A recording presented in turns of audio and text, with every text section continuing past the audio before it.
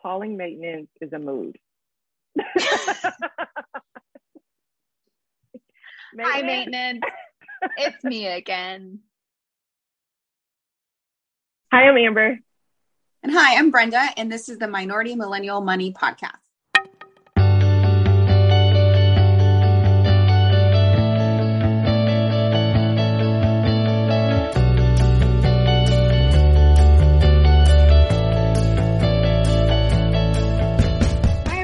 Welcome back to another episode of the Minority Millennial Money Podcast. Today, Amber and I are going to talk real estate because in the personal finance and FIRE space, real estate is a hot topic in terms of a way to reach financial independence. So, Amber, I want to start with you and just tell me what your current situation is as far as housing. Yeah, so I'm currently renting. I've owned a home in the past, but I sold it. So right now I'm sort of on the path of renting. Okay, great. And then I also am currently a renter, but I do have 2 rental properties in the same city that I rent in. And that just happened through a random series of events in which I leased out my second property and ended up staying in the same city. So I currently rent, but I'm really enjoying it because it offers me quite a bit of flexibility. For example, I was able to move into a larger unit for not very much more increase in price. And I can easily move when my lease is up without having to worry about who's going to occupy this space. And you travel a bit for work. So right now it makes sense for you to rent, right? Yeah, and so like that's a good point. I mean, like, so I think if you're young in your career, like I know in the legal profession, for your first 5 years or so of practice, you have to move to where the job is. You have to move to where the money is lucrative because in this day and age, no one is staying at jobs for 10 years. That's just not a thing. So in order to get a raise, you typically have to move jobs every 2 to 3 years. So if you're moving jobs and you own property and you have a long commute, it's just not going to be very beneficial. So I think in order to stay competitive, renting for young professionals is probably the best. Obviously, it's different if you have a family, if you have multiple kids, if you need multiple rooms. It's a little bit different. But owning a home when you are young in your career and you may need to move states, you may need to move cities or counties, and different jobs may have certain residency requirements, at least in the legal profession, that's the case. So, I've had success renting in that regard. Right. What about, so you said you've owned a home. So why don't you own that home anymore? That was a nightmare. So when I got my first job down in Springfield, Illinois, I bought a house there. It was a great house, 2 bed, 2 bath. I think it was like $100,000 or $117,000, something like that. And it was great. I loved living in it, but it was definitely way more expensive than renting. So at the time, I had an apartment for like $800 a month or something like that for rent. And I bought this house and the mortgage was like $500 a month. But then, of course, I had to pay property taxes, which was like $250 a month or whatever. And then came all the costs of repairs. Everything broke down.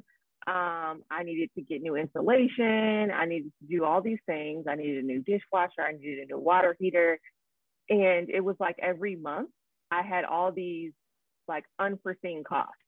So for the first couple of years of my career, due to that home, I was not able to build any wealth because all of my extra money went to paying for this house. I mean, it was a nightmare.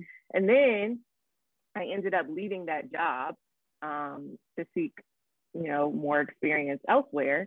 And of course, then I rented out that home. And again, that was a nightmare. I had tenants there who couldn't pay the rent, who moved out, abandoned the property. I was 4 hours away, so I had to take off work, drive down to the property, clean up this house that these people had like left all these items, stop paying rent. I had to find new tenants. In the interim, I had to pay the rent for that property or the mortgage for that property, the property taxes, all the costs, in addition to where I was renting, where I had moved to.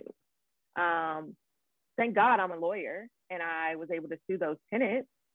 in court and didn't have to pay attorney's fees because I was my attorney. So I was able to get some of the money back, but it was years later because of course they didn't have the money. And so they had to pay me in payments. I mean, honestly, it was just a nightmare. After that, I don't know if you know this, but you're going to be my attorney if I ever need one. So says everyone on all social media. I'm sure I'll get. You could have your own practice. Oh God, no, thank you. Anyway, so you sold it, eventually got all the money back that was owed to you for those tenants that they owed, and then I had got new tenants. Which were great, but then it was two girls who were in med school. They hated each other, and they ended up breaking the lease again. So I was again in a situation where I had no tenant, and again I was 4 hours away. Long story short, I sold the property. It was the best decision I ever made. The money I got back from the property was not even near the cost that I had paid in repairs. Right. So I lost money. And so after that, I was like, done with owning property. So Brenda, I know though you own quite a bit of property. No, just two. So I never set out to be a real estate investor or to be a landlord. I bought my first condo when I was 27 in 2017. Just as a way to invest some money that I had saved up. And I thought, well, it's Austin, it's a good market. Let me buy something now before prices go sky high, which they are now. And I lived in that for about a year and a half. And then I kind of wanted something bigger because it was about 550 square feet. And I'm a nurse, so I knew that there were travel nurses coming to my city. And I left that condo furnished and I rented it out to travel nurses. So I had about 3 travel nurses live in it for about 3 months at a time. And I actually think that that's a great idea because they're younger professional people. They take care of your place. They're only here short term. You know, they're here for a fixed amount of time. And I always put in the lease, like they would have to pay me half of what was left if they had to leave early. So that kind of covered me. And eventually I found a guy who's local and he has lived in it for almost 2 years now and really likes it. So I haven't had much turnover for almost 2 years and we've had a good relationship and I have had no major issues with that place. Granted, it was brand new when I bought it and I do hire a service that comes out quarterly and checks out all of the appliances and the HVAC and the plumbing. So I do outsource that, but for the most part, I manage the properties myself. So when I rented that out, I bought a single family home and I lived in that for another year and a half. And I did put quite a bit of money into it in the sense that I just kind of customized it a little bit. It wasn't anything that had to be done. It was just like, I wanted new paint and I wanted the deck to be cleaned and stained and I wanted a new fence and I wanted to do some landscaping. So I probably put like $10,000 to $15,000 into that house when I moved in. And last year I thought I was going to move to another city. And so I leased that out. And I've had a good tenant, a family in there for almost a year, and they want to renew. So I have tenants for the rest of 2021 and through half of 2022, which is great. I did have some minor issues with plumbing in the house. And last week when we had that big snowstorm, I was really worried that I was going to have major damage and that, all my savings for each property were going to be wiped out. But thankfully there was nothing major. And so far, so good. Now, like you, if either of the properties start to give me a lot of trouble, I think I'm at the point where I wouldn't mind selling them and just investing the money in the market or maybe saving it for buying something later on with a partner. But as of right now, they haven't given me enough problems to where I would want to sell. And I do get calls actually because the housing market is so hot here in Austin. So many people are moving here and there's actually a major housing shortage.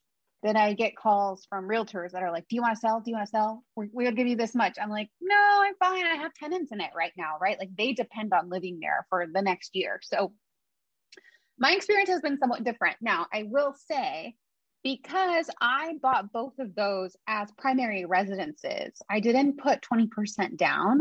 And therefore, the income that I make from rental, like from rent, it's not paying my bills, right? So I may cash flow a few $100s on each property, but I leave that money there for when the plumbing breaks, right? And so I actually don't depend on any of the income from the real estate to live on. Worst case scenario, I need some money. I can always go into the accounts of the properties, but it's definitely not my emergency fund. It's something that I consider completely separate. And at best, they're paying for themselves. Now, had I put 20% down, or if I raised rent significantly, then I would probably make much more of a profit. But I'd rather keep my tenants and have something stable than try to make more money right now. Yeah, I think you made a good point too. And I talk about that in my book about having an emergency fund for your property. So I think if people, that's one mistake, I think I made when I first bought my house. I mean, I was just like a new lawyer. If you're going to buy a home, definitely you need an emergency fund, like your personal emergency fund, and then an emergency fund for that property. Exactly. Because when stuff breaks down, then you have to pull from your personal funds, it hurts a lot more than if it's the emergency fund for that property. Yeah, a new AC system is like $5,000 to $7,000. Water heaters like $1,200 to $1,500. That plumbing issue I had in December was $1,300. Yeah. So it adds up quickly. And Definitely.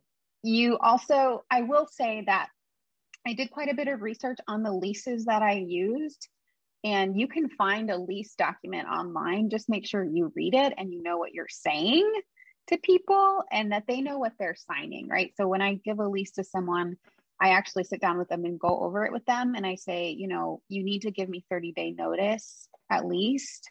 And I will also give you 30-day notice if I need you to be out of the property. I mean, just go over the stuff that is really important, because you don't want to be arguing with a tenant about the fine print of your lease. Like that's something, like I'm not a lawyer, right? Like I'm a healthcare provider. So I don't want to argue with people. I want to keep things as civil and nice and cordial as possible. And so that's something also that I did in screening for tenants. Like, is this someone that I can communicate with easily? That's not going to give me a hard time? And that's something that you kind of have to learn with a little bit of time, and how prompt they are with submitting their documents. Are they able to give you their paycheck stubs? Do they agree to a background and a credit check? And I will plug cozy.co is a website that I use to screen a background check, credit check, and my tenants are able to pay me rent through that website. And it's free for landlords. Yeah, I mean, that's a good point too. I think obviously I was a lawyer at the time where I owned property. So like I did all the contracts, I did all the, pretty much everything. I did all the background checks. I was able to sort of do all that on my own. And I think that's one of the reasons why I felt like it wasn't very profitable to me, because I'm actually like practicing law for myself right now, and I'm not making law money. I'm getting a pennies basically to do all this like extreme legal work and negotiations with people. And I'm doing this after I've been practicing law all day. Like, I don't want to do that. Right. But definitely, there are like leases out there that you can buy or whatever, but you really have to make sure with those clauses. You do. And honestly, I live in Texas, and so Texas is actually beneficial to the landlord. So you also have to check the laws of your state. But I will say that you can find lots of arguments for not owning a home. There's the whole route of investing in real estate as a way to have passive income, and people, to me, I feel like my management is somewhat passive. I may spend a couple hours on it per month, but a home that you live in, there's a lot of talk out there in the personal finance space that the home that you live in is not an investment. And everyone's like, well, when you sell it, you get all your money back. And it's like, okay, maybe, but there's a lot of cost associated with selling the home as well. And there's a great link to a YouTube video that shows how two people, one that purchased a home and one that didn't, but invested in the difference in the market, actually end up having very similar net worth 30 years later, right? So right. I'm not here to tell anyone that not owning a home is some kind of sign that you're not doing well in life, because you could have a portfolio much larger than the equity in a home because you've been renting at a lower price. Now, in some cities, it's all the same, right? Renting is really expensive as well. So it really depends on the cost of living on the city that you plan on living in. I agree. I mean, I will say that after I got rid of that house, my wealth grew exponentially after that, because all of my extra money was going into the market. So there was no unforeseen costs. I knew all the fixed costs I had each month. So I was able to budget more exactly. And there's no surprises. So, I mean, I can't imagine buying a house again unless I had, again, like I said, like you're talking about multiple rooms, you have a large family or something like that. Right. And even then you can rent someone else's house. Right. If you need that kind of space, you can always rent a house. And then there's some other things like, you know, you get some tax breaks. For me, it's never been enough to like justify. When you're a high income earner, you're eventually going to have to pay more in taxes, and not much saves you from that. So for the last couple years, if anything, like the real estate has just caused me to break even. But I wouldn't tell you that having real estate has really negated my tax obligations to the federal government. Right. I just thought that's not a reason. That's not a reason. I don't do it for the tax break. You can write off the repairs, though. I should say that you can write off the repairs. You can write off repairs and some associated expenses. But I will say that for someone who maybe is starting out, just building up their emergency fund and considering what to invest in, and doesn't necessarily have a need for a home, probably not the best place to put your money. I agree. Probably not. I wouldn't suggest it. And we also need to get away from it as being a status symbol. Yeah. Right? Because it can be a really dumb decision in some cases. Yeah. And we have this idea that like home ownership is the American dream. Mm-hmm. And my parents say, you don't own the home, you own the home loan. Yep. It's true. Yep. Until you pay off the loan, you just own the home loan. And even then you'll still have to pay property taxes, which in my city are really high. So even after I pay off the mortgage, I will have payments associated with that house. Because people are like, oh, well, when you pay it off, you don't have to pay for housing anymore. And it's like, let me tell you about property taxes. Property taxes and all the repairs you're going to have after 30 years. Your house is going to be completely messed up. Right. And like I get to live in a brand new building with amenities and in the center of the city for, it's a little bit pricey, but it's worth it. And I don't have to deal with the sink when it clogs up, or I don't have to deal with the dishwasher when it's broken, you know, just little things that definitely add to my quality of life. Calling maintenance is a mood. Hi, maintenance. It's me again.